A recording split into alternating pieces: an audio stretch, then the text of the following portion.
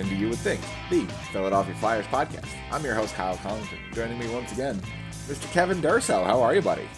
A lot better than I was a week ago. That's fair. You would you like to explain to the folks off the top here why last week's show didn't happen? Yeah, last week's show didn't happen. I put it on Twitter earlier this week, so took almost 3 years down the line, but finally COVID got me. So I had to take a couple of days off naturally because fair enough. In fairness, I waited. That I could have done the semi-remote show, if you will, from like one room over where I don't have the full setup and things like that. But the cough was still bothering me a little bit, and I just I know what's good. I know what good listening is on a podcast. You don't need to hear me hacking up a lung. And we're more than happy to just push it off, especially because we are so close to the trade deadline. I'm kind of glad we did. There was a lot happening. I mean, I read about an awful lot over the course of in my time in isolation. There was a lot going on. And if we had done our show on time, I think the biggest story probably would have been the Ryan O'Reilly trade because it had happened on the Friday night. And if we had recorded Sunday morning, it was still kind of the fresh story around the league. Well, because we really already had the Tarasenko thing was still fresh, but then the O'Reilly one kind of came through a little later. It just felt bigger than the Tarasenko deal. The Tarasenko deal has some interesting implications for Patrick Kane, and we'll talk about that moving forward here. But it's been good to see it's been good to see other teams getting involved. I'll say that because for a while it was like, hey, St. Louis is doing this and nobody else, and now it's picked up big time. I mean, we've got a lot of trades. Yeah, I do also want to talk about the fact that we've had some monstrous trades, and we have some trades breaking. We'll talk about the Timo Meier trade, but it's currently discussions are ongoing as they're actually the show. Quite literally, they're putting out the official tweets now. So we're getting the final list as we speak. So I was going to say we've heard for the last couple hours. Bottom line is it is now. a done deal. Yeah, it's a done deal. Meier is a devil. Meier is a devil, and the Metro just keeps gunning. Right, because it started with the Islanders and Bo Horvat a month and a half ago. That's what I was about to say. Yeah. Oh, by the way, they're in a playoff spot. That team that we all went, why are they buying? Currently sitting in the first wild card spot and comfortably. I mean, I don't know. Relatively comfortable. I don't know if anybody in the East should be comfortable right now. I mean, but they're in a better spot than, for example, the Penguins or the Capitals have just completely fallen off the back. Well, the Capitals are a very interesting story as well because I don't know many teams that are 2 points out of a playoff. I mean, they're 3 as of today now, obviously, but at the time are 2 points out of a playoff spot and make a very seller's move, and Dmitry Orlov out, Garnet Hathaway out, both of the Boston Bruins for futures. Which, by the way, is a great deal for Boston because they get phenomenal. Because the team that's already running away with the President's Trophy just loaded up with a top 4 defenseman and a good depth forward. Garnet Hathaway is just the most Bruins player in the league. If you rewind to the Capitals team that won the Cup a couple of years ago, they felt like the Bruins. They just felt like a team of Bruins. Tom Wilson feels like a Bruin. Garnet Hathaway feels like a Bruin. Ryan Reeves feels like a Bruin. Yeah. And now we see Hathaway just go there, and he's going to slot in perfectly. He's going to be an absolute menace in the playoffs. He's going to commit homicide in the third round because that's how the playoffs work. And the Bruins are going to win the Cup. I mean, I'm not going that I'm not calling that, but you know what I mean.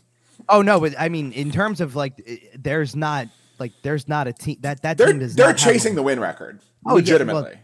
Yeah, but but for a team that already didn't have really any holes to speak of, they somehow or other yet still plugged in to what could have been a hole, if you will.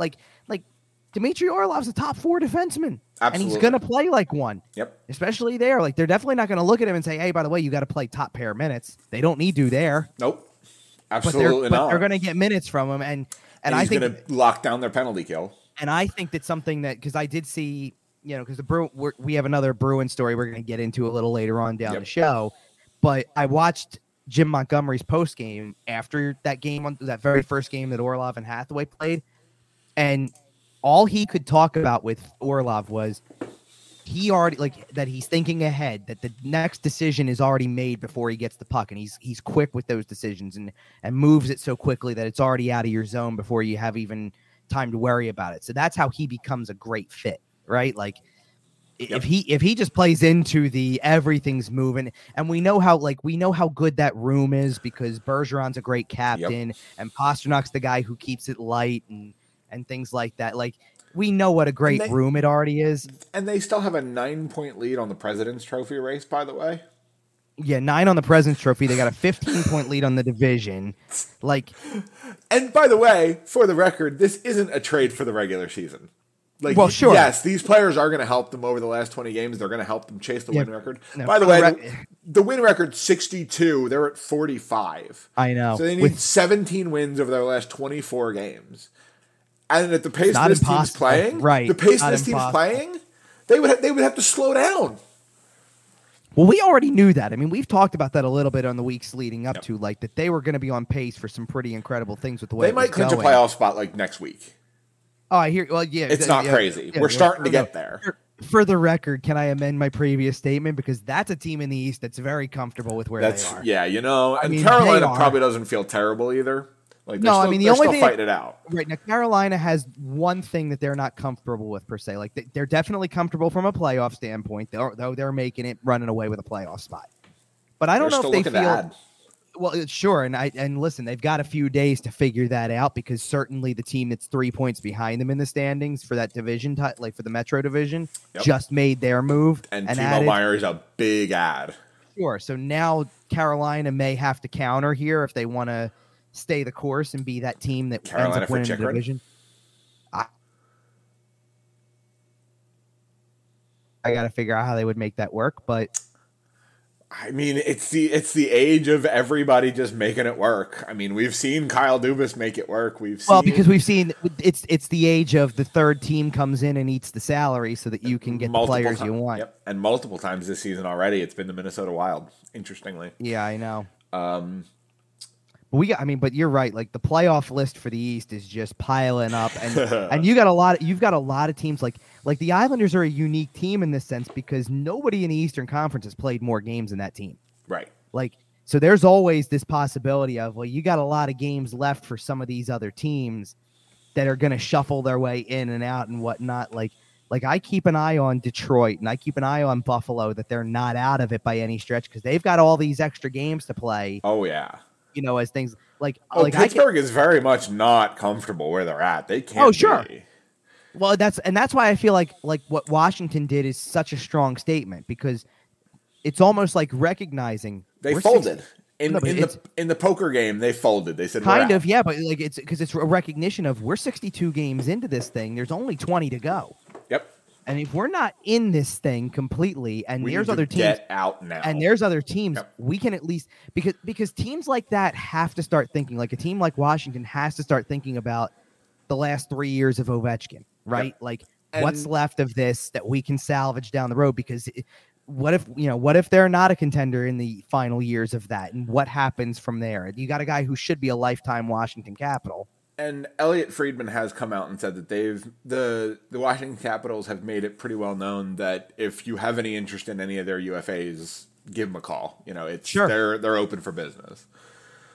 It's a very smart thing they're doing. It really is. I mean, if you can recognize the situation and jump in head first with it, that's a big deal. And I guess to tie it into the team that we talk about the most, it says something when the team that's 2 points out of a playoff spot recognizes the situation a lot faster than the team that's 9 points out. Well, at the time they were only 6, if you remember. No. Not the time that the trade was being made. No. I'm talking about the Chuck Fletcher. We're only 6 points out of a playoff spot comment. No, that was 5 at that point. Oh, it was 5. Okay, I'm sorry. So it was only 5 points out, which it doesn't matter what the point total is. The point stands that like we're only blank out. Well, as of this given moment right now, they're 11 points out, and the team that they would be chasing has 2 games in hand. I don't think you're making the playoffs. So, no, absolutely not. I mean, and then this doesn't help either, by the way. No. Well, I did want to talk about the fact that as we come up to the trade deadline, what Flyers could potentially be moving. Sure. We've heard about JVR. Mm-hmm.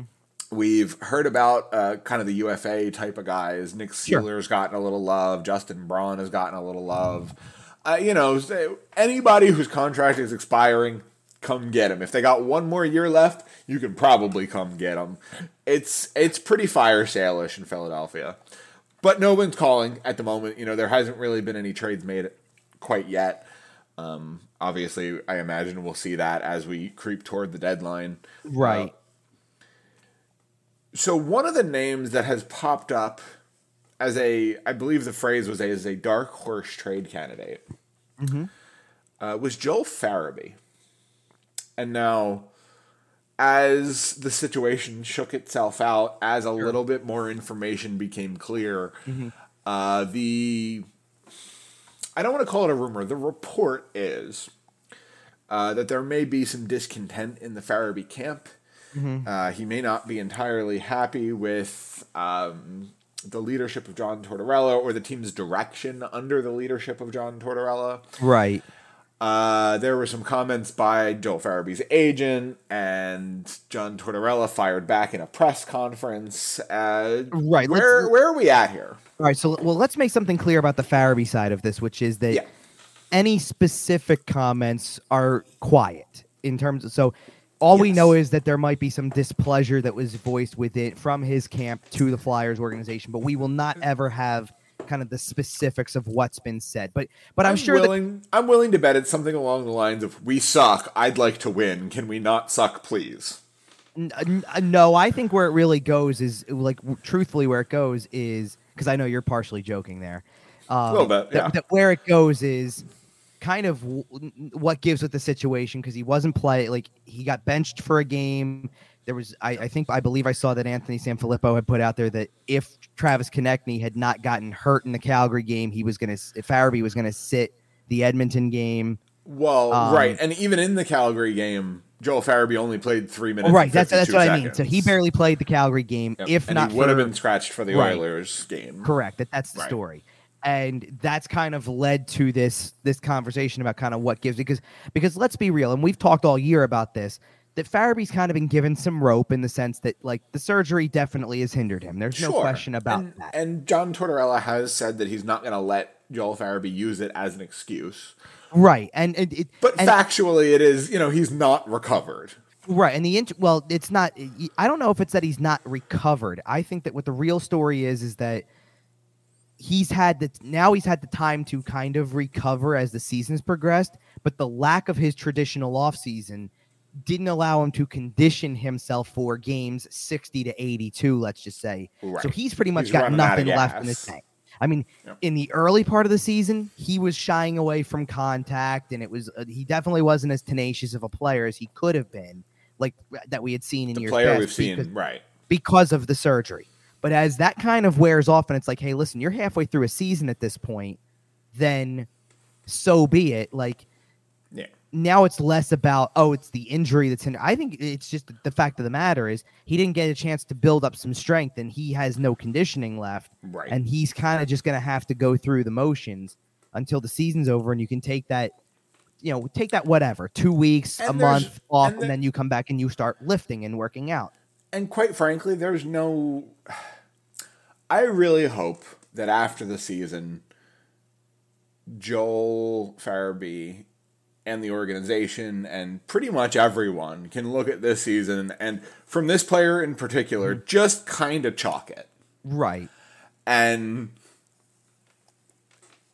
we understand what was happening this year. We watched it with Claude Giroux. We watched it with, several other players throughout the league, throughout, time.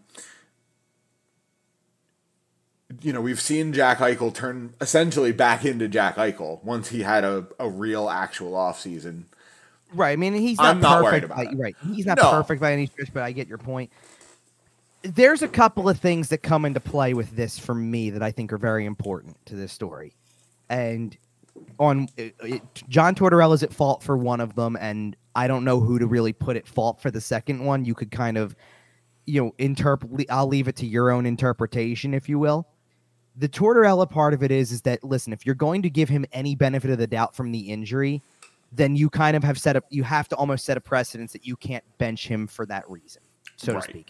If you're going to try to sit here and say you're being fair and you've treated him equally like everybody else has, then you needed to be doing that from day one. That if he had that level of bad game, then he should have been benched long ago to an extent, because then you're not making it about the injury. You're literally trying to say he's cleared, he's good, and he's doing things. And then that whole thing becomes like, then this is not a new thing now, 60 games down the line. And we also don't necessarily know that it was due to the injury. He might have had a poor attitude. He might have XYZ. There's any number of things that could have happened. Sure, I get that. And like, but I just don't, what I don't understand is like, it's not like it's been a secret that he's struggled this year, especially from an offensive standpoint, because he's not the same player that he was.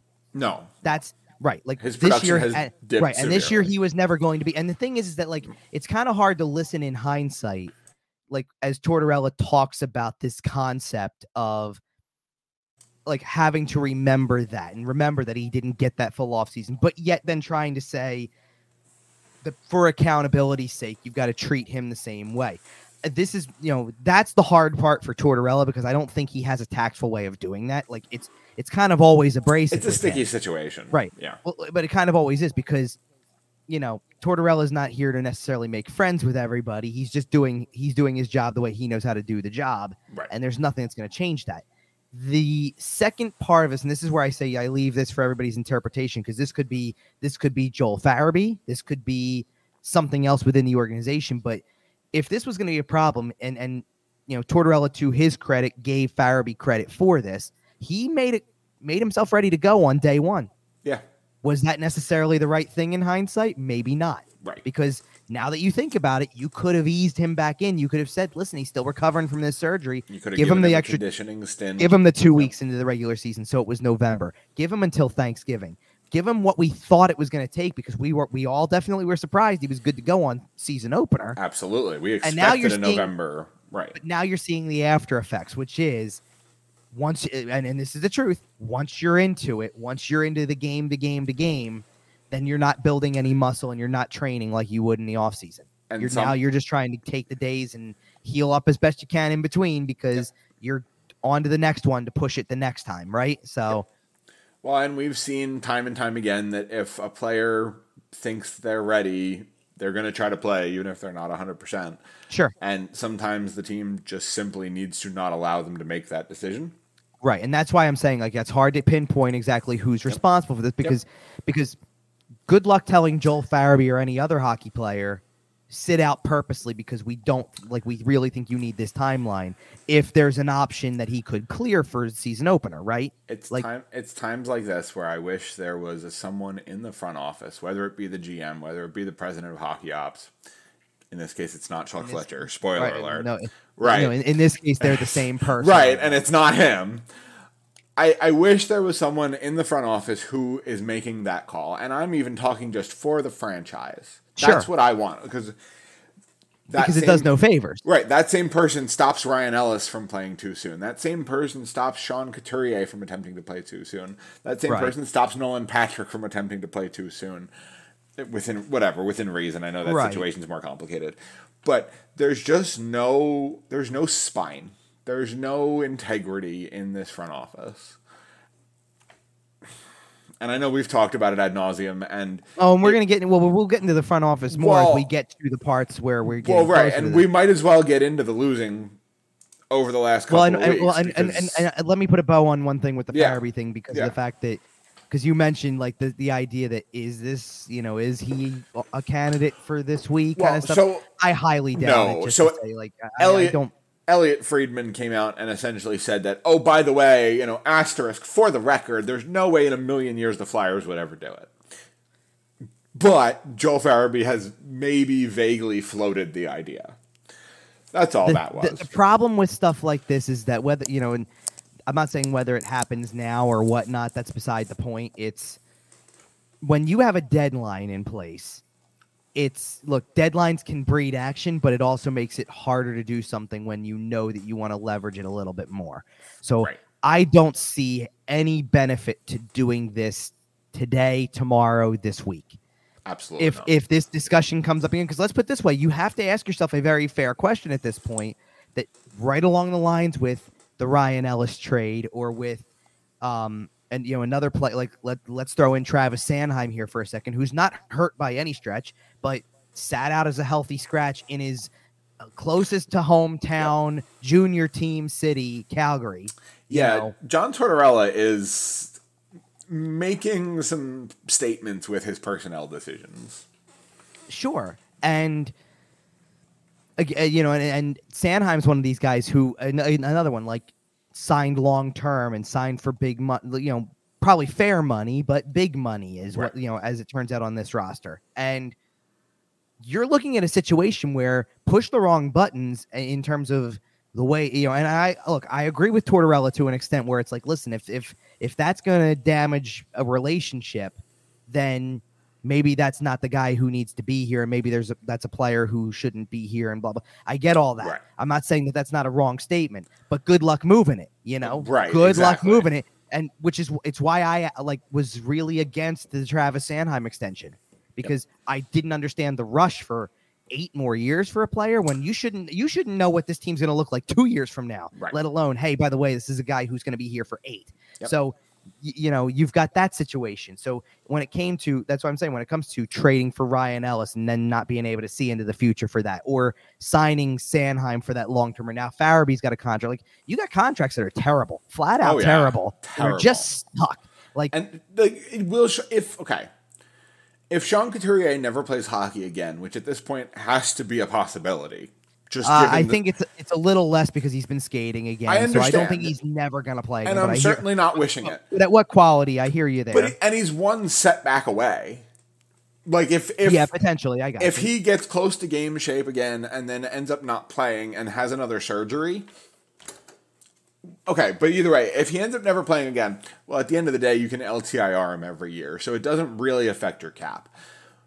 But what if he's 30% of Sean Couturier? What if he looks like Erik Karlsson looked for 3 years before his miraculous return this season? What if he looks like, because Erik Karlsson couldn't skate. For 2 full years, he could not skate. And then this year it turned back on. But you can't count on that. No, but and in fairness, like, I think that the thing with Erik Karlsson all those years ago was that playoff run in 2017 and then kind of the subsequent season after. His ankle disintegrated. Like, he just wore himself down next to nothing. And then this season maybe having it's one of the best seasons of his career. There are videos of him from that playoff run, that Eastern Conference Finals run they went on, where watching him turn left versus watching him turn right was... Oh, it's painful. Excruciating. It's uncomfortable. He looks like a child. And I say that as someone who cannot skate. And I know how shattered his ankle was just based on that. Oh, sure. Absolutely. So, and by the way, the Sharks might not be done. I know we talked about Timo Meier, but there's a chance that Erik Karlsson has revived his trade value. Oh, sure. Well, and again, it's one of these cases where, I think pretty much every team that's toward the bottom at this point or close to, like I don't want to, because there's some of these teams haven't made a trade yet, and we kind of know, it's fair to recognize the situation with Chicago at this point, which is Jonathan Taves was going to be on the move for sure until everything came out about him with the long COVID symptoms and everything. And now he may never play again. Speaking of guys now, who you may got never questions play about again. the future of his career. The Patrick Kane situation with Chicago is starting to evolve into a Claude Giroux-like situation where he has a destination where he wants to play, and it seems like he's not going to be budging off of that. Not even seems like. He has left the team. Like, he flew back to Chicago this weekend, and they were in San Jose for a game on Saturday night, and he left the team and returned home in anticipation of a trade. And it certainly seems as though the Rangers are going to get it done. And he's going to get what he wants. Yep, they traded Vitaly Kravtsov to the Canucks, presumably to free up a little bit of space. That did now I saw that Braden Schneider's getting sent down, and I thought I saw there was another player who's going to go down for like a very brief period as well, just to come back up whenever the time comes. But those couple of days or whatever it may be would buy them time to get the money right. So when is the trade deadline? It's Friday technically, but it's not going to feel like it by the time we get there because there's so much happening. What I've heard is that the Patrick Kane trade may not happen until the deadline. I heard Wednesday is a big target day here. So I wonder I wonder if you see who the Rangers play on Wednesday night. Mm-hmm. Okay, Kevin. Sunday evening, 9:06 Eastern time. Oh boy. Does Patrick Kane play for the New York Rangers in Philadelphia on Wednesday night? No. Okay. Because I think that there is a distinct possibility that if not the hours leading up to when, actually, I'll tell you what, I'll do you one better. While I'm on the drive to the arena, the trade will go down. Okay. So that this way, okay, it's he can happened. Make his debut in Madison Square Garden on Thursday night. It's happened. We'll know it's happened. He won't be able to play on Wednesday, obviously, because it'll just have happened. Do you think they get him to the building during the game? And then he buses, not in Philly. And then he buses home with the team. It'd be pretty cool if he shows up. It'd be interesting, but I don't think it. I mean, they're just going to the airport's 15 minutes from the stadium. Yeah, I hear you, but I still think they're going to send him straight to MSG and be like, just start there, Flight tracker, watch it. But he shows up in the visitors owners box in the second period. They get him on TV. I'm pretty sure it's the national game on Wednesday. Tell me it's a 7:30 start. So yes, it's a TNT game. Yes, tell me that doesn't have flair and pizzazz. We love it. Well, it's okay, but anyway, it's very Broadway. Yeah. But anyway, so that's the Chicago resolution here at this point. Yeah. And don't get me wrong, I don't think that means that Chicago's done at that point. Like, let's remember that they're another team that's selling everything that's not nailed right. down. But as I was about to say, Sam Lafferty, Jake McCabe. Let's remember that their offseason involved a lot of one-year deals with very movable caps that they can certainly retain half of. Like Max Domi stands out massively. 1-year deal, $3 million. That's easy to move. And doesn't he sound like he's going to be an asset in the playoffs? Doesn't Max Domi sound like the kind of fourth-line center you want on your playoff team? I'm trying to think of who would go out and try to get him at this stage of the game. Anybody. Who would? Well, you know what I mean. You know what I mean. Who I'm trying to figure out, like in terms of who hasn't done something that would go and do it. Winnipeg. It's an interesting choice. It did kind of jump out to me. Vegas. I'll give you a crazy one. Okay. How about Seattle? I love it. Could you see the Kraken thinking, hey, you know what? We could use a depth guy with some edge. I'm excited that Seattle's good. I think it is fantastic for the league. I think it's really good also. I really hope, man, and the West is weak. The West is so weak. That means it's wide open, though. It's great. Yep. And the wild card is nuts. Like, right now, if the playoffs ended today, Seattle's in the second wild card spot. Right. They would play Vegas. That series would be lunacy. If they beat Vegas, they would play the winner of LA and Edmonton. Right. You have a real shot at the Seattle versus Edmonton in the second round. The thing that's fascinating about Seattle is they're the low. Pretty much. I mean, I'm taking away the Central teams for a second here, but and we're not but doing. But they have the least amount of games played among the Pacific Division teams that are in the playoff picture. So it's not inconceivable here that Seattle, being the second wild card today, still just 6 points off of the division lead. There's plenty of season left in that division. Move all over the place. I mean, there's so much movement that could go. I mean, you're literally talking about 8 playoff teams in the West right now that are separated by 6 points or less. It's insane. It's wonderful. Lunacy. Yep. And it's glorious. The craziest thing is none of them have done anything. Yeah, really. I mean, if you look at the trade deadline. There was actually a move today. Denis Gurianov to Montreal in exchange for Evgeny Dadonov back to the Stars. Yes. That is, I think, the only move I've seen out of the West so far. Oh, and by the way, that's a great segue because there is a bit of a Montreal selling move. Montreal's one of these teams that are coming behind. We already know that Vancouver sold off Bo Horvat, so that's one. And certainly they're a seller anyway. Yeah. Well, because let's just say I know one other guy from Vancouver who's going to be on the move in a matter of days is Luke Shen. He'll go somewhere. Yep. By the way, Chicago did ship Jack Johnson back to Colorado. That's true today. too. Correct. Yep. The Blues have been hauling ass, getting stuff out of town since they decided to trade Tarasenko and O'Reilly. Barbashev will probably go. San Jose. Barbashev did go. I'm sorry, Barbashev went today to Vegas. Vegas, correct. And yep. So we've already touched on San Jose because the Meyer deal's the big one, but don't rule out an Erik Karlsson type of deal. Yep. Niederreiter did go to the Winnipeg Jets. Yep. So that is a moderate move. Yeah, Arizona, a lot of the clock ticking on the Chychrun stuff right now, obviously, but there's other guys on that roster as well who certainly could be moved in different ways. You know, include one name that I know I've seen out there is there's a possibility that former Flyer Shane Gostisbehere could be on the move. I did see that. They also Arizona just the other day moved Dyson Mayo as well, so that was like they're moving off a couple of like the low, like it's going to be lower key guys. I believe like Chychrun's the headliner of that group, but still, and one of the interesting parts is Anaheim might be the only team that's not a big seller outside of goaltending that because their biggest trade chip, Anaheim's anyway, to me, their biggest trade chip, Adam Henrique, is week to week with an injury now. So he kind of comes off the board, but I totally expected Henrique to be moved before the injury. Right. So that's an unfortunate situation. And even Columbus at this point, because Columbus thought that they had a deal in place that would have sent Gavrikov to Boston, and Boston pivoted and went with the Washington trade. Yep. So, but Gavrikov still should be on the move at some point in the next couple of days. Yeah, so Jarmo Kekalainen will get some assets back.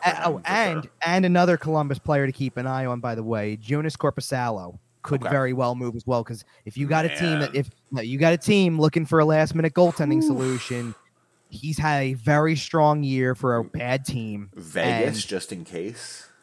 Oh, I could see something like that. That would be an interesting potential move. I mean, I think Korpisalo makes a decent amount of money, so you got to factor that in. Fair. But Vegas always has a way to make it work. Of course they do. But my point being, okay, and you already talked about St. Louis and things like that, right? And Nashville's kind of started selling some pieces. Washington sold some pieces. Is there any other team in that grouping of like the bottom from 20th in the standings on that hasn't really been selling lately? Let me take a look here. 20th on has not been selling. Ottawa has not been selling. Okay, but Ottawa kind of is what they are. Like it's a younger team. They have some injuries. I don't think they have much to sell per se. Haven't seen a whole lot out of Montreal yet. No, but I think they've made it similarly. They're another team that's built on youth more than anything. All right. Who are you talking about? I'm talking about the one and only team that we talk about on a regular basis, the Philadelphia Flyers. Yeah. Like every other team that's in the bottom third of the standings has acknowledged where they are and started selling off. And we know what's going to happen here. So go ahead, tell me what's going to happen. JVR is going to go to whoever missed out on Timo Meier and Ryan O'Reilly and every other top end forward that goes to the market. Sure. And Justin Braun's going to go to whoever misses out on all the better depth defensemen. And Nick Seeler is going to go to whoever misses out on Justin Braun somehow. And that's it. And you're going to get what's left over. And that's all, quite frankly, that's all this team is worth. Okay, that's fair. And that's you're not. And that's all Chuck Fletcher can do. You're not wrong about most of that. I'm going to correct a couple of things you said because I've got a couple of amendments to what I think is going to happen. Okay. Number one, JVR is going to definitely get traded. Sure. But, here's the interesting thing because I don't know what the value is going to be. I heard somebody I did a spot on 97.3 on Friday. And hold on. And somebody had written from somewhere. I don't know if it was an ESPN thing. But somebody had written somewhere that the thought is that they could get a first for him. I kind of said, I think hold on. I kind of said in my mind, the ceiling at best, and I mean at best, would be a second. Minimum. All right, like at best, right. But let's not kid ourselves about what he is.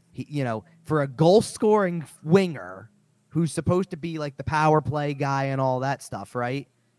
9 goals in 40 games isn't going to get you a ton of value, typically. Now, there's one reason why I kind of changed my mind on that, and that is if all of the good forwards that are out there are not there by Wednesday, then he becomes kind of a commodity, and maybe there becomes a bit of a bidding war, and maybe somehow or other you do actually luck yourself into a second or maybe even a first in a crazy world because somebody gets desperate. But that's really the only reason. If you want me to give you a possible destination for this, I got a really, really big hunch that it's Minnesota. Okay. I have a huge hunch that it's and Minnesota's already been linked to him. That's no secret. But a lot of the other teams that were linked to him have made their decisions already. Right. Dallas was linked and made their move. Vegas, I think, was linked at one point and they made their move. I know Carolina's looking to do something. Is that, is JVR along the lines of there's something? I struggle to see that because he's not what Rod Brindamore's system is all about. Is he? I also don't sense that. That's fair. I also want, but if you're just looking for a net front presence on the power play, if you feel like you might be a little small, but that's on PP2, not the way. But that's not the way they run their power. No, play. You're right. Their power play is way more skill than that. That's fair. And I just don't see it. So, I do wonder about Minnesota just because they have been playing banker elsewhere. They have brokered a couple other salary retention deals. And let's not kid ourselves here. The Flyers will end up retaining half of this contract. Oh, of course, absolutely. That's how the deal starts. Sure. Just because it doesn't make sense. Nobody has $7 million in cap space. Sure. By the way, we don't know where JVR will go, but I do have the full details on Timo Meier. Oh, I know. So we'll get to that right after we finish with the Flyers. Okay. Because I want to keep absolutely this going first. Because you're right. Like you're absolutely dead on, spot on, accurate when you talk about these are the three guys to focus on. If you like. Let's put to bed. We already put to bed the Joel Farabee thing, kind of, because I just don't see it happening this week. It's not going to happen. No, and guess what else is not going to happen? You can talk about Kevin Hayes all you want to. It's not happening this week. I would be stunned. Unlikely. You can talk about any member of this defensive group. It's not happening this week. I just don't see it.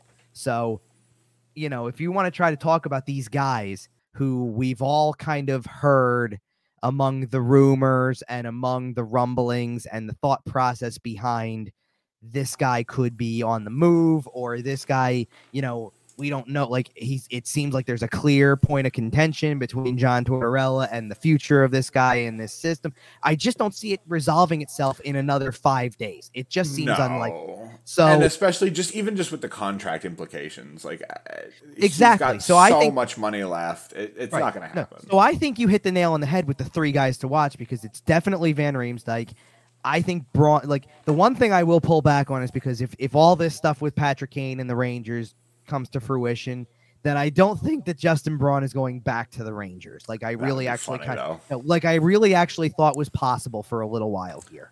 Right. I do think somebody will take Justin Braun down the stretch. I don't think it will be for much. I honestly can't see it being much more than a sixth. Like that's fair.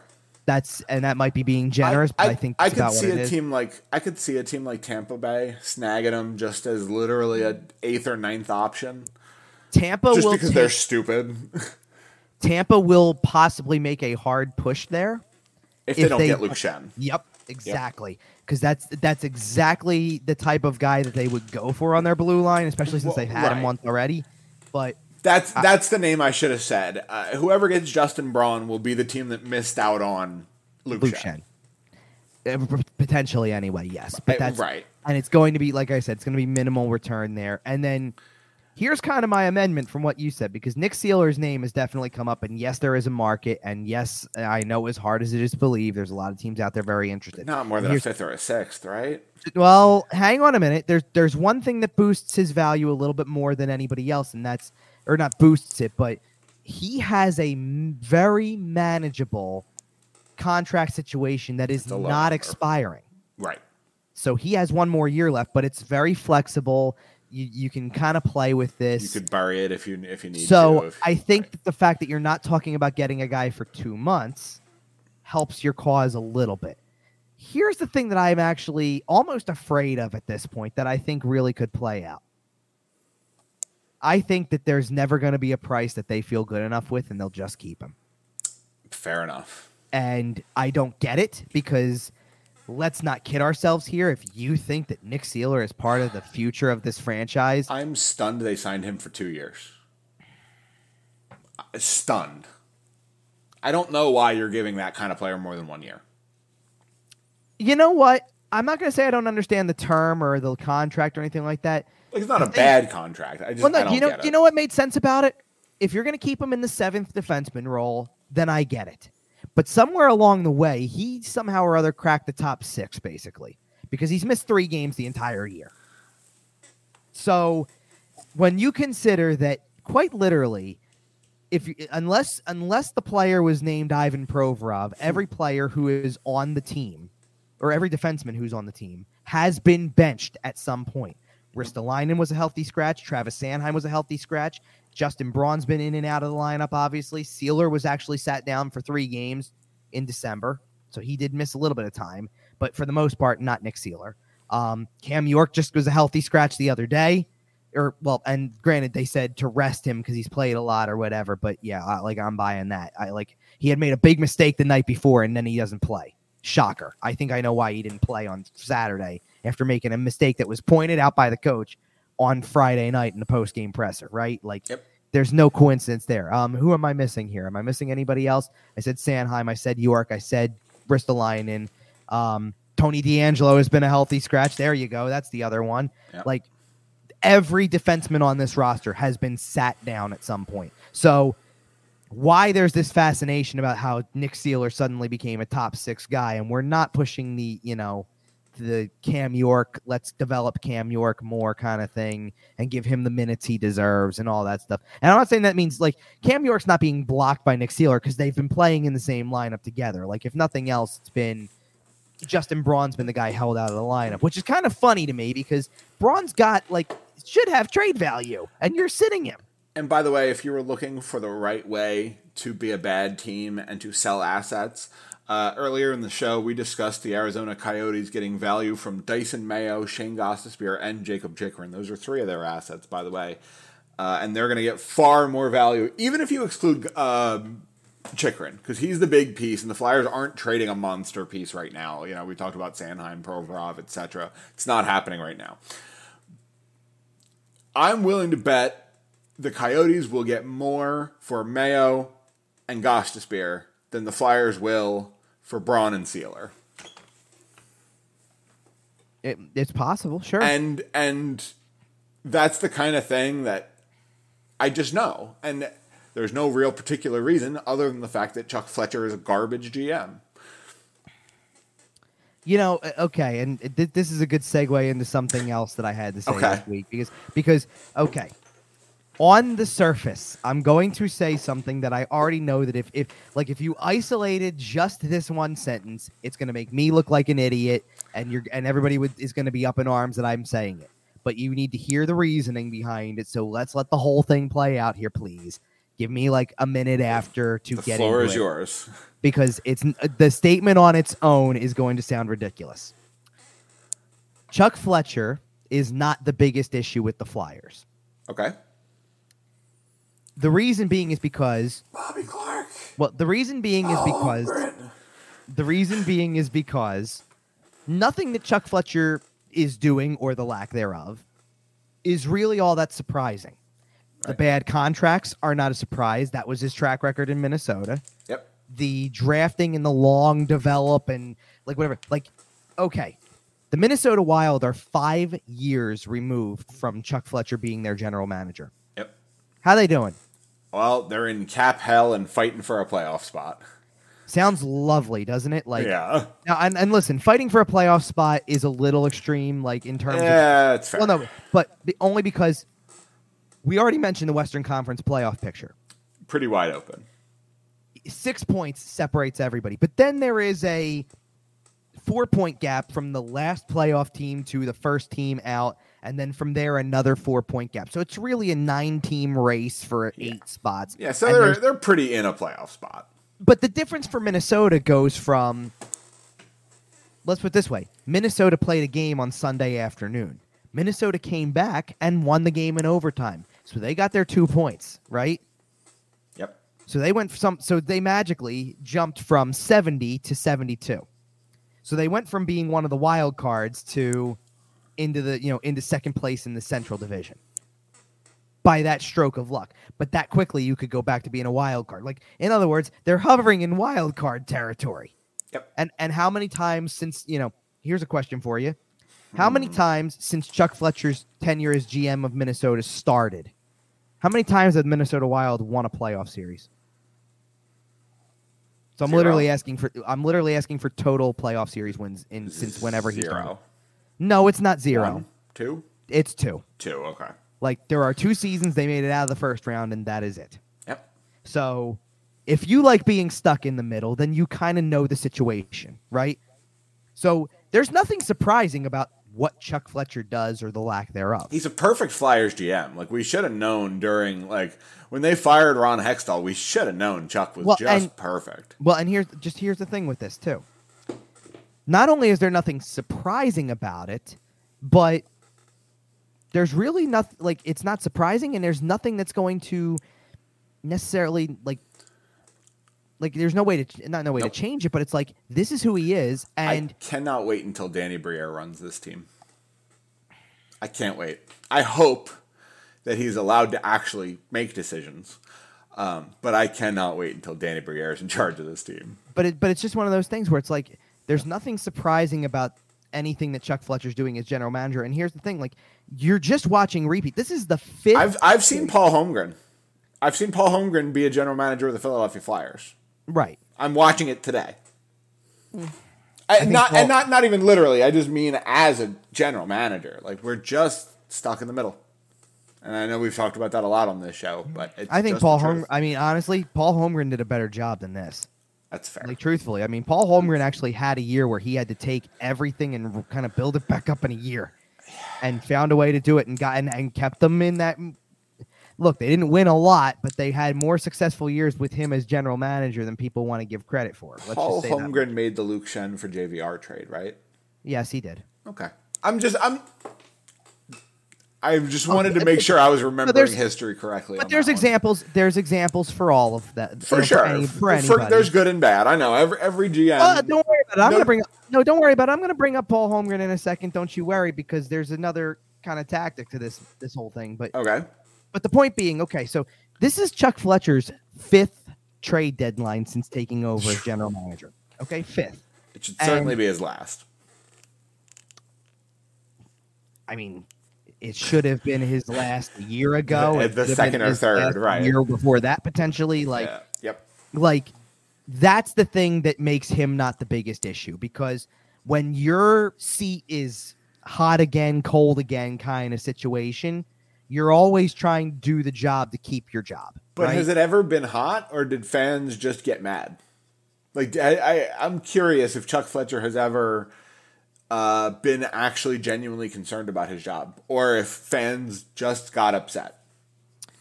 I mean, I think that there's elements of it where it definitely has heated up. I don't know if we've ever reached a point where it's scalding hot. Okay. I'll say that much. I do think it's heated at times, because you can't deny, and this is what I remember talking about this on the last show that we did now almost 3 weeks ago. Nearly a month ago, yeah. But this is it still holds true. When you're in this position in this particular sport, and maybe in any major sport for that matter, because I think it's a skill that's necessary if you're going to be a general manager. You can't be, well, and as an organization as well, this kind of goes into this, you can't be reactive.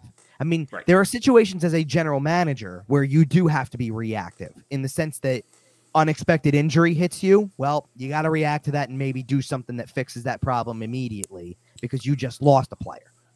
But organizations can't be reactive to, well, we're just, his seat will naturally heat up when we go on the next 10-game losing streak. You know what I mean? That's not how you operate. You got to be proactive to, the trend says we're just going to do this again because the team's not good enough. So you jump ahead of the curve and you get there before it reaches that point. And they don't do that. So that's why the bigger issue is not Chuck Fletcher, because Chuck Fletcher just does the job the way that we've seen him do the job for 5 years. And there's no reason to think it's going to go any differently than it has. But if you're the one who runs the organization, if you sit at the top where you're in the management group and you see how it's going and you've watched this on repeat like it's an old rerun of some 90s sitcom that's on television, then at some point you need to crack down and be like, this is where the line gets drawn. At a certain point, continue to not do that. At a certain point, it's not even about being reactive. It's not that they're being reactive. I think they're being stubborn. They definitely are, because that's the whole story. That's the whole story about the network, right? Like, think Remember about that story. Yeah, think about the Chuck Fletcher conversation we talked about earlier. We're only 5 points out of a playoff spot. When the entire fan base knows and have known for at this You're point, not fooling anybody. At this point, 6 months, and for a lot of people, about 18 of them, that it's time to break it down. It's time to, maybe not all the way down. I know we've talked about strip it down all the way, rebuilds before. But it's time to make some significant, severe changes, one of which being who the general manager is. Right. And at a certain point, someone in the front office, and I don't know if it is Dave Scott, I don't know if it is Bobby Clark and Paul Holmgren, I don't know who actually has the call on it, but somebody at this point is willfully saying, no, he is our guy, period.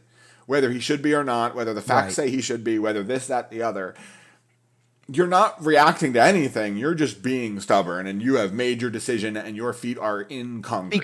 Because the story of the networks, like this network of guys who keep kind of recycling over each other, kind of thing. 35 guys for 32 jobs. Stems down to,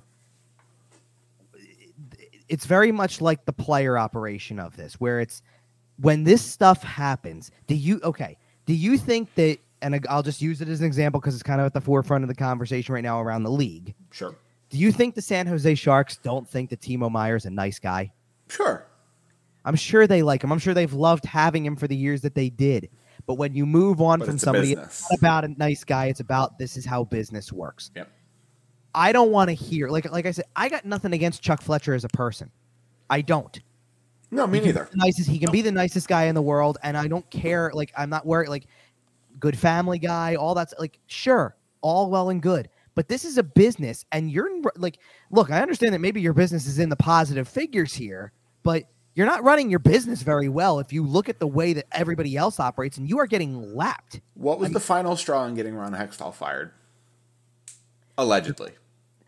Well, I guess if you want to go off of the real story that was out there, it was that he was a tyrant who stood his ground on A, the coach, and B, all this stuff with the locker room, and also the alumni stories. The presence of the alumni in the locker room was allegedly a major factor.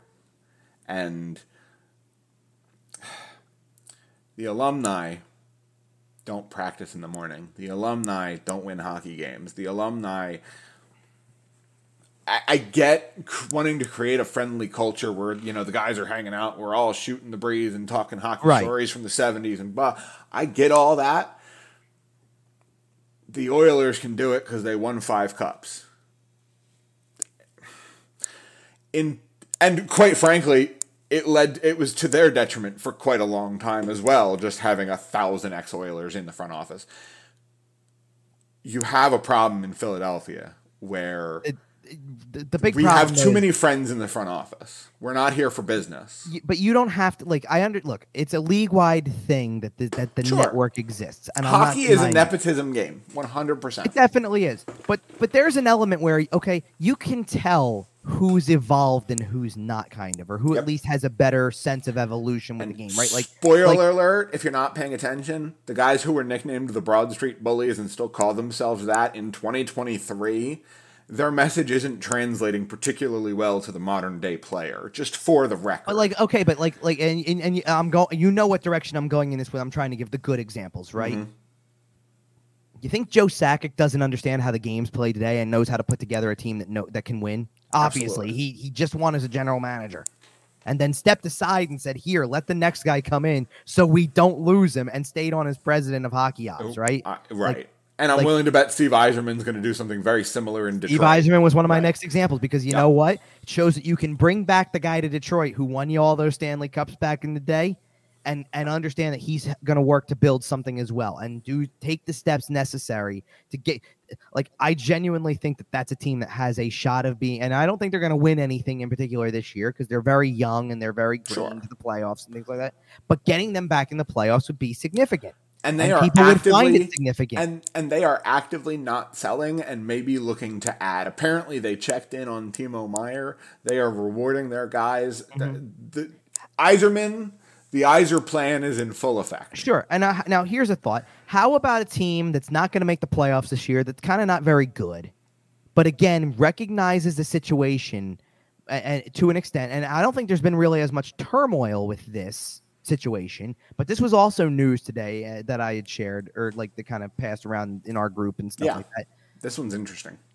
David Poyle is retiring. The only general manager the Predators have ever had is retiring. Hey. Almost acknowledging it's been 26 years and acknowledging it's my time to step aside. And the guy who's right behind, who by the way happened to be the first ever head coach that they ever had in the franchise, and was there for like 15 years, is now going to be a general manager and have Poyle in his back pocket at any time, for sure. But you want to know what? Tell me how that's any different than Vegas with George McPhee running the show at the beginning and then stepping aside and going, okay, it's Kelly McCrimmon's job now. Sure, and we saw Lou Lamoriello. Right, we saw Lou Lamoriello hand over the reins to Kyle Dubas. Like, we've seen this before. We're theoretically watching Chuck Fletcher and Danny Briere do that. Theoretically. We've watched former players who seem to understand today's game. Like, let's bring Seattle back into the mix because is Ron Francis doing a good job there? I'd say so. Yeah. Sometimes you get guys know what they're doing. Oh yeah. And know how to step into the right position and do the right things and all of that type of stuff and figure it out the right way. Right. The problem isn't that the Flyers have old guys around. It's that they have the wrong old guys, clearly. And it's not just that they have old guys. It's one of the big problems is? Same old guys. Well, it definitely is because you want to know what the presence is? As of next season, realistically, if I'm adding it up or doing the math correctly, and I know this wasn't completely the case, so please don't come and attack me for I'm not stating false information. I'm just going back to a year that puts an anniversary on it, okay? Sure.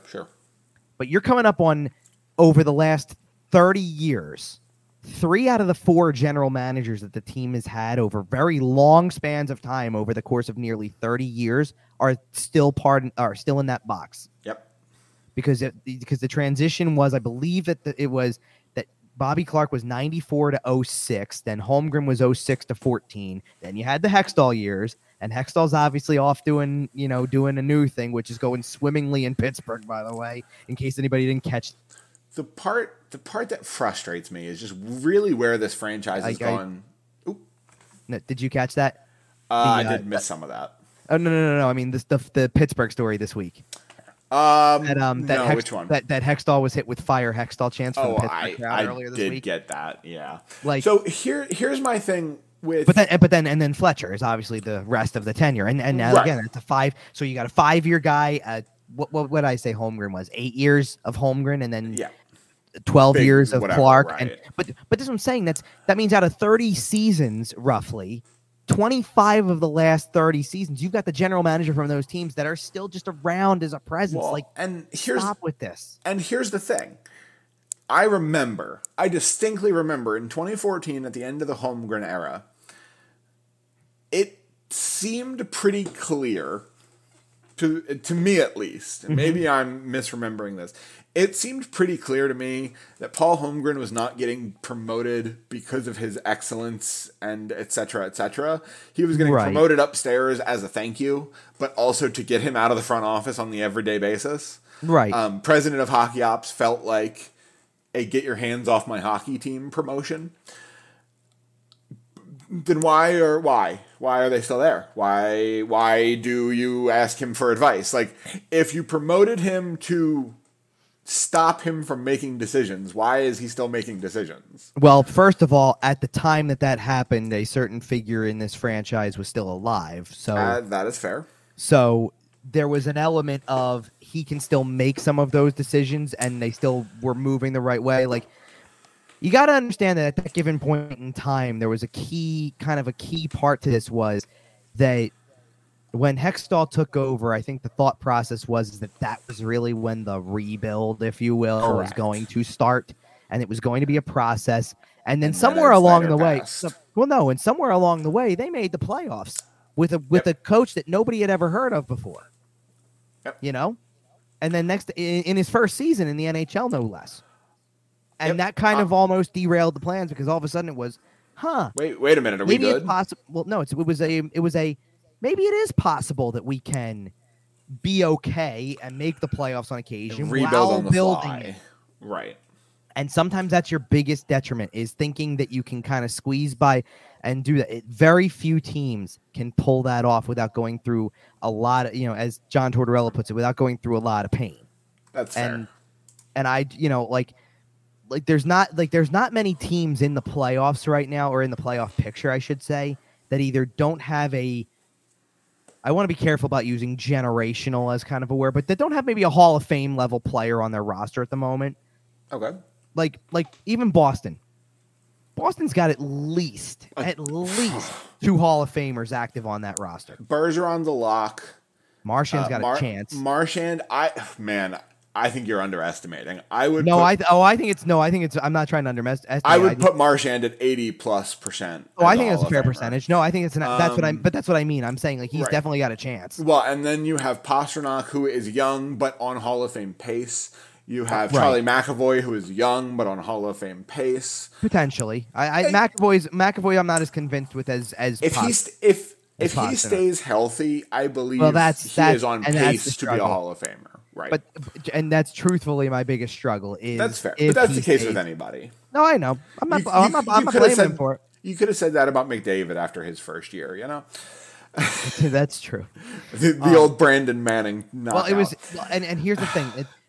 Because I do want to put a caveat on Hall, because this is where you're right about the Marchand thing for sure when it comes to the Hall of Fame chances. Because based on some of the criteria of guys that have been put in recently, I mean, there's some pretty obvious snubs out there too that we've acknowledged on multiple occasions. Alex McGillney and Rod Brindamore, please. Rod, hello. For sure. Brian Propp as well, possibly. I think Brian Propp's got credentials as well. But I was just thinking, because this game was on earlier on Sunday, and I was thinking it as I was watching it because he scored a goal. You know who's got a Hall of Fame case? Based on the credentials of today, it seems like. I think you already know what I'm going to say, so I'm going to let you I'm going to see if we have the same name in mind. So, okay, I gave you a hint, by the way, because I said he scored today, so that helps a little. Yeah, I know. I didn't actually look and see who scored today. Okay, good. Then that takes it away, so that's good. I'm going to have 2 names for you here. One guy who I think is virtually a lock, and then I think another guy who, if they win the Cup this year, gets himself in the conversation. Does that mean that your second guess is a guy who hasn't won a Cup before? That he needs a Cup? Maybe. Okay. The first name, the guy who I think is pretty close to a lock, is David Krejci. Okay, that's a good name, but I did not think that's not who I was talking about. Fair enough, and we'll talk about who you meant in a minute. But that's a very good. That's an interesting name. The second name, if they win a Cup this year, okay, I think Taylor Hall puts himself in the conversation. That's interesting. Okay, now here's the thing.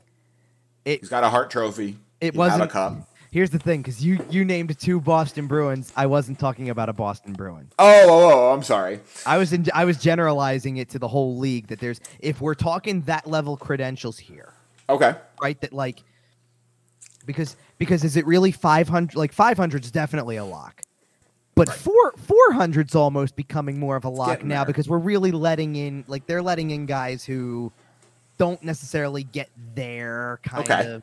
You know what I mean? Yeah. So there's a guy who's a lock that I think people are going to think it's nuts, but it's not out of the realm of possibilities at this point. Go for it. Jeff Carter. Oh, yeah. Jeff Carter's got over 400 goals, 800 points, and still playing at age 38, and he's won 2 cups. Exactly. Yeah. You tell me how that guy. Tell me how that guy. Jeff Carter's a Hall of Famer. Tell me how he's not any different than, say, throwing. I don't want to say, because the Sedin's got to 1,000 points. I got to give them that. Right. But how is that any different from some of these other guys that we've seen go in lately, where you kind of go, okay, like maybe we're starting to stretch it a little more. How fame is fame. But that's what I'm saying. The more you stretch it, the more he becomes a legit candidate. Absolutely. So I think that case is very strong at this point, because it's not like he's going to stop playing right now. He can still play at the right level. So that is fair. So, all right. One more story before we get out of here. Quick update on the upcoming schedule. The Flyers only have 1 game this week between now and next Sunday morning, which is probably when we'll record our next show. Yeah, probably. Though they do play Detroit on Sunday evening. We'll have the show out at some point Sunday, probably before that game. Okay. It'll be out before the game. So really, it'll just be that Rangers game. We'll talk about if Patrick Kane came in. Did you realize that game's a road game? Which game? The Ranger game. I thought, is that game not in Philadelphia? No, it is, but it's going to be right. Oh yeah, it absolutely will. And I'm just prepping people. Get ready for a. There will be Patrick Kane chance, especially if, like you said, that trade breaks at 4:30, 5 o'clock, or 5:30 o'clock. 5:30. It's just going to be interesting to see how this plays out, especially like the deadline as it comes up. Rangers fans, so much. Yep. That's already happened. But we still have Patrick Kane. We still have Jacob Chikrin. Jonathan Klingberg hasn't moved yet. Yeah, John Klingberg's a good name to look at. That might be Anaheim's big piece to move. That is absolutely Anaheim's big piece to move. Although don't hold out on those goalies. That's fair. I've heard rumors about the Anaheim goalies. You think John Gibson would go? I don't know about Gibson, but Stolarz could be on the move. It's both of them have been talked about like kind of vaguely and willing to bet that Anaheim gets more than the Flyers ever got. Erik Karlsson could potentially move. Gavrikov looks like he's still going to go. Vancouver could always do something wild. Yeah, a bunch of stuff. I mean, I could see Vancouver still doing something wild. I could see them moving like a Besser. Like I said, it's obvious that James Van Riemsdyk, as Friday gets closer, is going to have more of a market because the rest of the markets are everything else is drying up. Right, it's drying up. So when you're looking for a guy who can go on the move, it's going to turn into one of your best options come later in the week. At this point, the Flyers might as well just stick with what they're doing and hold on as long as you can. Because eventually he's going to be the last guy standing and someone may finally cave. Yep. And give you a little bit more than what you thought. But yeah, but like you said, if it's a second and a fourth for JVR, I'm pretty happy with that. One thing because you mentioned like you mentioned before we get out of here, kind of like with the Ranger game being the only game this week and things like that. The last little stretch of games, kind of to go exactly, has been very ugly. And touchdown! Yeah, don't you like how the New Jersey Devils are hitting you with touchdowns 2 weeks after the Super Bowl? Yep. Just rub it in, why don't you? Because we haven't done a show since our pre-Super Bowl prediction show, so we've been in mourning over here. So to how do you think I felt? I watched that, and then later in the week got COVID, so I got punched. All right, let's end on a happy story. Right, but you're talking, but like that's what I'm saying. You're talking 6-2, 6-2, 4-2. That was 4-2 where you were leading the game, and then McDavid turned on the Connor McDavid turned into Connor. Oh, McDavid. hang on a minute. Now I do want to pull back as much as it was against the Flyers. Are you going to talk about the Columbus game? No. I'm sitting here talking. I'm just talking about. Wasn't it fun to watch? Isn't it fun to watch McDavid? By the way, McDavid. Did you see what he did in the second period against Columbus yesterday? I didn't see a lot of what happened, but I know he had some moments. Columbus scored in the first period. Then they scored a minute 33 into the second, 3:24 into the second, 5:56 into the second. They're up 4-0, 6 minutes into the second period. I did see that they were up 4-0, and then they still actually Columbus still ended up winning the game. By the way, right? But just in the second period, Fogle scored unassisted about a minute after Columbus's goal, and then Draisaitl from McDavid and Barry, McDavid from Kulak, shorthanded. Yeah, and then McDavid from Kulak and Barry again. Like he just decided, he's like, I'm going to get 3 points this period, and we're going to tie this game. It's insane. And then, by the way, you said 3 points that period. Yeah.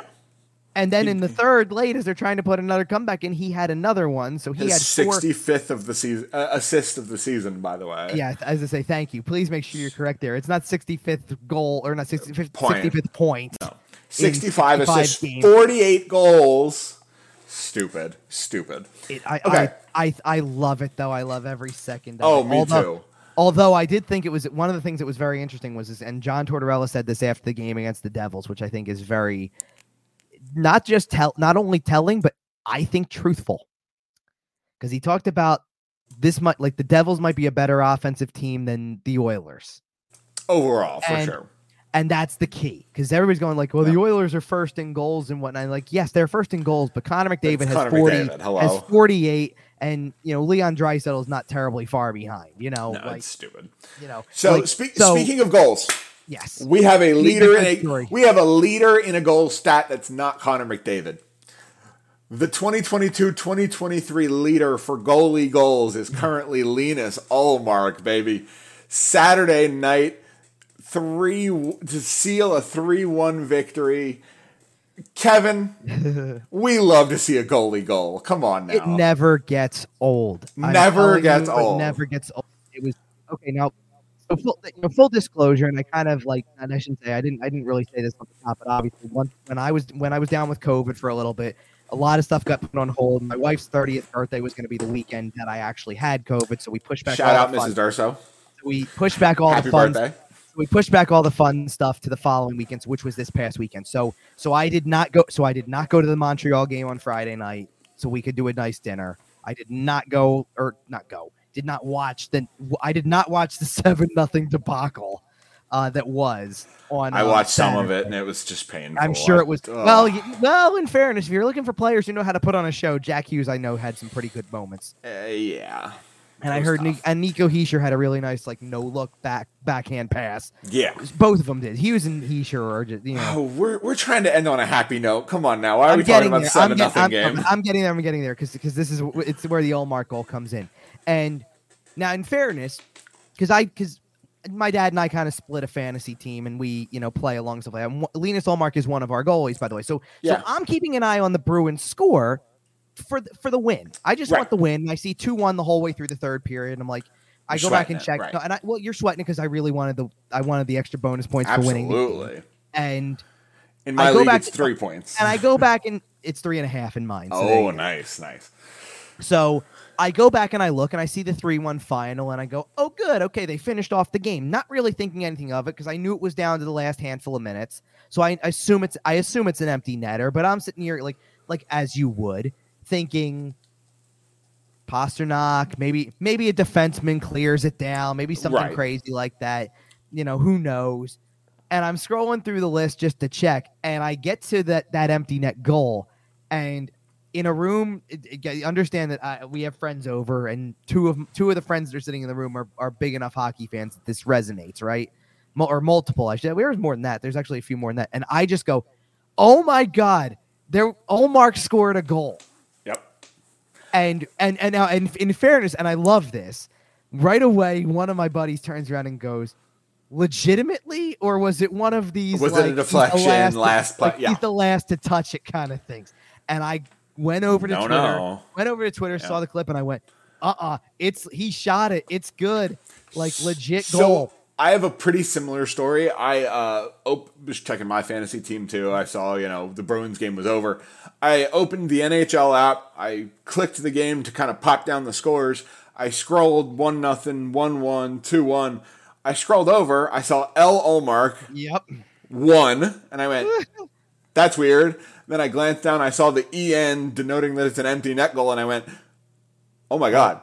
Yes. And my wife was sitting next to me, Boston Bruin fan. And I went, watch this. Hit the button, turn the screen sideways, and we just watched it. And if you haven't seen the clip, you have to go check it out.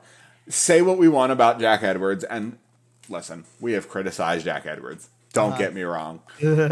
That particular moment right there, that's why we love regional broadcasts. That's why we love Homer announcers. Because just Mark scores! It's just joy. Joy. Ullmark didn't have an answer for who came up with the idea, but having him do the Selly line was a great call. Here's the thing. If a defenseman clears it 200 feet down the ice and into the empty net, they skate the handshake line. They skate the fist bump line. Oh, yeah. Why shouldn't the goalie? Well, and here's the thing, and I got to imagine that Ullmark's brain was racing after the game's over because there's a lot of thoughts to process when you've just scored a goal and you're a goalie, right? Absolutely. If I had to guess whose idea it was to lead the Selly line, David Pasternak. No, Patrice Bergeron was on the ice. That's fair. And I think that the captain of the team that is as good of a leader as anybody in the game right now and knows to tap that guy on the back and go, you go and get in that line, dude. If you look at the Selly, everyone comes in and they start hugging him. When Patrice Bergeron comes in, he is vibrating. He is jumping up and down. There's a lot of... You're right. That was absolutely a move by the captain. Well, absolutely. This particular season, there's a lot of little kid in Bergeron in terms of they are vibing heavy. Big Last Dance vibes. Oh, yeah. Big. I hope, man, The postseason episode of Behind the B is going to be incredible. Holy smokes. And I got to tell you, there were so many things that I love about the whole sequence of clips. Once the game was over, by the way, the Mark Swayman hug, which is always a great watch anyway, this might have been the best one I've ever seen because they just the two of them love each other. Like that's a tandem right there. It is a tandem. But here's one of the things that I loved, and this was post game media availability. Jim Montgomery with a quote that I think needs to resonate around the league. Okay. Because I know that typically like the one thing that you think of when you think of this empty net goal, it's a 2-1 game. If you screw it up, if you screw it up in a lot of ways, because a goalie is not always perfect with this. So if you try to shoot and misfire in any way, you could turn it over, lead to an easy tying goal. There's a lot that can go wrong on that particular play. Yeah. If you're up 2 goals, you feel a lot more comfortable. But 1 goal, it's tight. Usually goalies don't try it unless they're up by 2. Yeah. So to hear Jim Montgomery say, I love it. Our answer is we're just trying to close out the game. And the vibes are high in Boston. And to go, we can win, we win faceoffs pretty well. What a flex answer from Jim Montgomery to say, you know what, if you would ice the puck, we win faceoffs pretty well. You said it yourself. Patrice Bergeron's on the ice. Hello? Well, right, but that's why I'm saying, like to sit there and go, we're good at faceoffs. We can win a faceoff in our own zone if we have to. Go for it. I love that he went for it. He tried it earlier. That's how you trust your team. Absolutely. I was talking about this with friends last night about this too. Because look, it's way too early for me to just hit you with cup final predictions and things like that. Fair. But there is an element right now where there's like a good, strong sense that we could be looking at a Boston-Carolina East final. That'll be so much fun. I think that is is there any more of a dream coaching matchup than this? Jim Montgomery and Rod Brind'Amour? Two coaches that I think anybody would go nuts to play for. Yeah. See, the thing is, there's no way we can possibly guess an Eastern Conference final with any sort of clarity because the East is just murderer's row right now. It really is a juggernaut right now. Everybody's adding. Let's read it from the top down. Boston has made their move. They added Orlov and Hathaway, and might not be done. You never know. And Boston doesn't need to go crazy big here. I did think for a little while that they might have been, caveat them because it's not going to happen because I don't think he wants it. But I thought Boston would be an interesting place for Kane. Oh my God! Stop. Pasternak, Bergeron, Kane. We said it on a recent episode. We said it because I turned around and said I wouldn't even do that. It was Pasternak was with Marchand and Bergeron, right? But that meant that you were going to put Taylor Hall and probably David Krejci. Or David Krejci. It was right. It was Taylor Hall, Krejci, and Patrick Kane is your second line. And Jake DeBrusk drops to your third with Charlie Coyle and Nola Chari now, or not Nola. Yeah. No, I thought you were going to say Nick Foligno, maybe. Nick Foligno. Oh, yeah. Probably Nick Foligno. It could be Nick Foligno. It could be Trent Frederick. I mean, you could take your pick. But okay, Toronto got Ryan O'Reilly. The New Jersey is getting Timo Meier. Yeah, by the way, before we get out of here, are we going to read that terms off really quick? So that is official. I do have that here. I got the Sharks tweet in front of me, so that's what I'm looking at. I have the Devils press release and NHL.com article. The Devils acquired forward. It's a lot. Buckle your seats. Oh yeah, there's a ton in this. And I'm going to try to pronounce names. If I butcher them, I'm sorry. The Devils acquired. So this is San Jose to the Devils. Yep. Timo Meier, Timur Ibrahimov, Scott Harrington, Santeri Hataka, Zachary Emond, a 5th-round pick, originally Colorado's pick, in the 2024 draft. Seattle, pretty big package for New Jersey for being the team that gets the marquee player, right? San Jose receives, so New Jersey to San Jose was New Jersey's 1st-round pick in 2023, conditional. Shakir Makhamadulin, Nikita Akodiak, I think I'm pronouncing that wrong. Forward Andreas Janssen, Fabian Zetterlund, a conditional 2nd in 2024 and a 7th in 2024. San Jose does also retain 50% of Meier's salary, not a surprise. Was there a typo in there potentially? Because I have something on here about a conditional 2024 first. I said that 2023 first, a conditional 2024 second. I wonder if it's a second. Hold on. To a first. Is that what it would be? Yeah. So, okay, if Okay, there's New Jersey's pick this year is top 2 protected, but that's not going to happen because they're going to make the playoffs. San Jose receives conditional 2024 second-round pick. Should New Jersey reach the Eastern Conference Final and Meyer plays in at least 50% of the Devils' playoff games in 2023, or the 2024 Eastern Conference, or the 2024 Eastern Conference Finals, that pick turns into the first. Interesting. Oh, that's and it will be top 10 protected if it's a first. So there's a lot of conditions on this. It's a complicated pick.